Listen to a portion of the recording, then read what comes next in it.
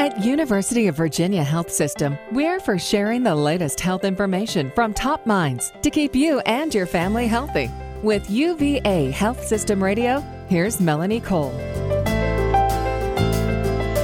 While concussions are most commonly associated with sports, they can happen in a variety of other settings. My guest today is Dr. Kristen Heinen. She's a pediatric neurologist who specializes in caring for children with concussions. Welcome to the show, Dr. Heinen. So tell us a little bit about concussion. They're most commonly associated with sports, but there are other settings. I mean, kids can bump their head in a variety of ways. Yes, absolutely. We see a lot of different mechanisms for concussion in the clinic. For some of the older teenagers, car accidents are quite common, cars versus trees or rollovers. For the younger kids, playground accidents, or this winter, a lot of sledding mishaps were causes of concussion that brought people in.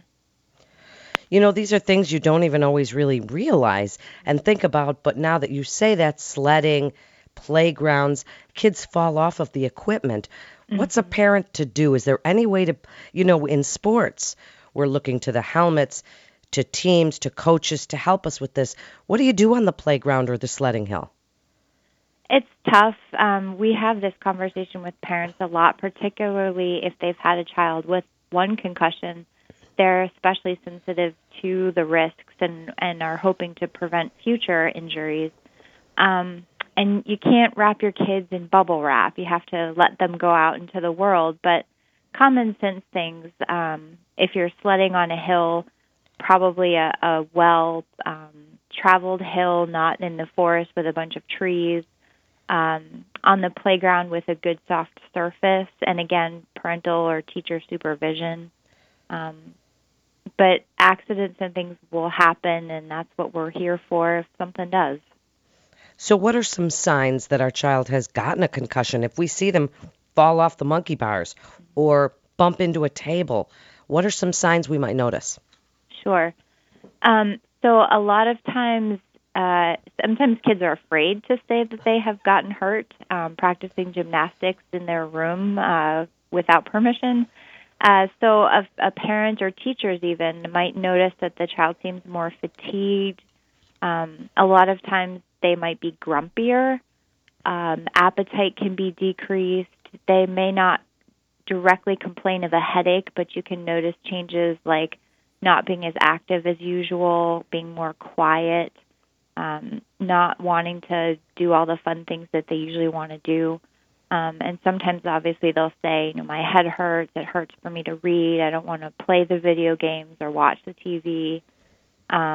Just parents are really good at picking up when their child just doesn't seem right. And so those are kind of the big key features of concern. Dr. Heinen, when children are learning to walk, little babies are learning to walk, we worry about them, falling and hitting things. Can little babies get concussions too? They can. It helps that toddlers are closer to the ground, and usually you hear the thump and they end up with a bruise on the outside that looks terrible, but they're typically okay. They sure can, though. I mean, we've seen young kids who have fallen or been involved in car accidents, and they'll do the same thing. They'll be sleepier, they might be fussier, not wanting to eat as much. Just kind of, they seem out of sorts, just like they're getting sick almost. If you do suspect that your child has a concussion, should you always take them to the doctor? Do you go to the emergency room? What do you do? Mm-hmm. Nobody would ever fault a parent for bringing their child to the doctor or the emergency room if they were concerned. A lot of times what we do is offer reassurance that, yes, this is a concussion, and it's going to be uncomfortable and nerve-wracking for a while, but then the child will be fine.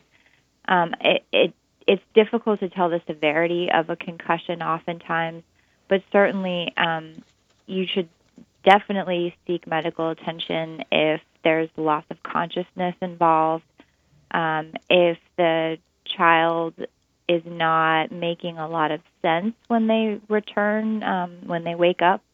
if there's any weakness on one side of the body or both sides, if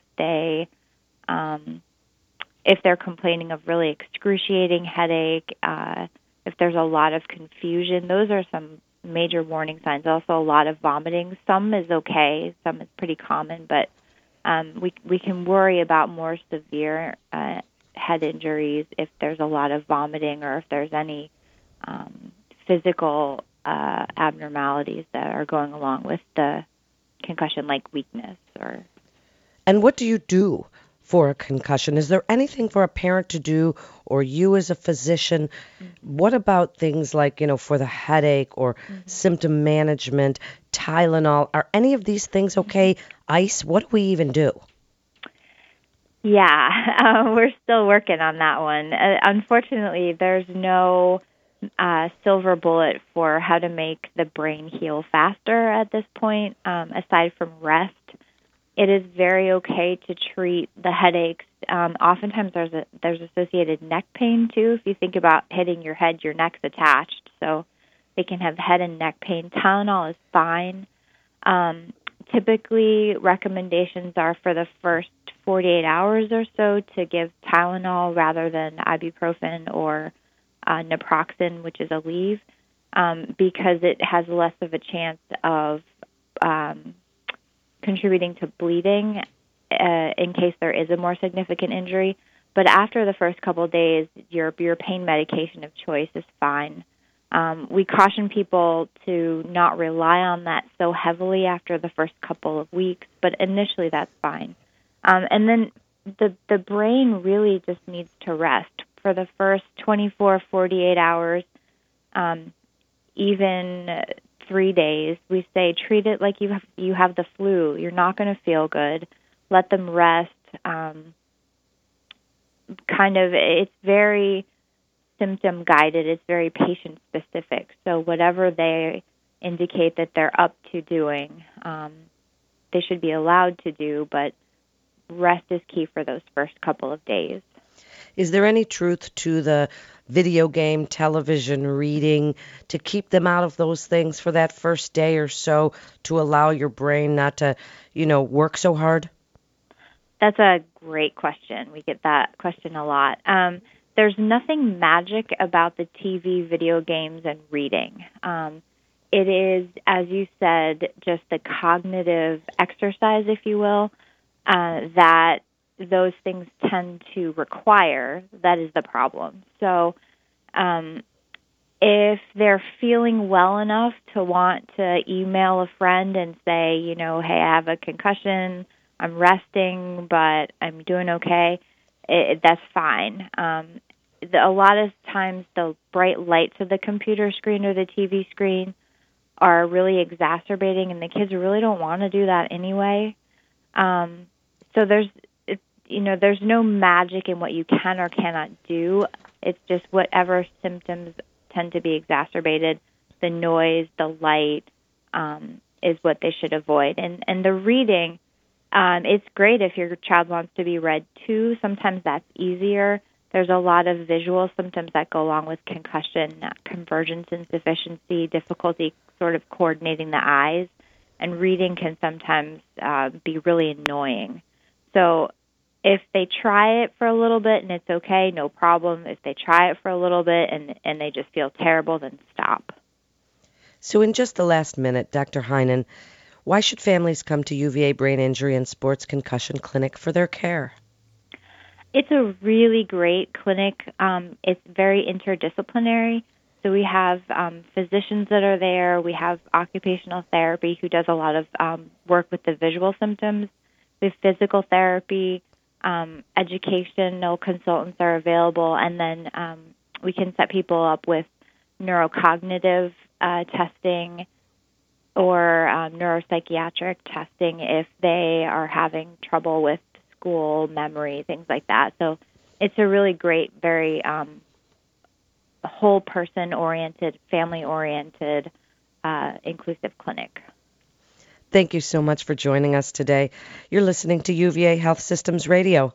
For more information, you can go to uvahealth.com. That's uvahealth.com.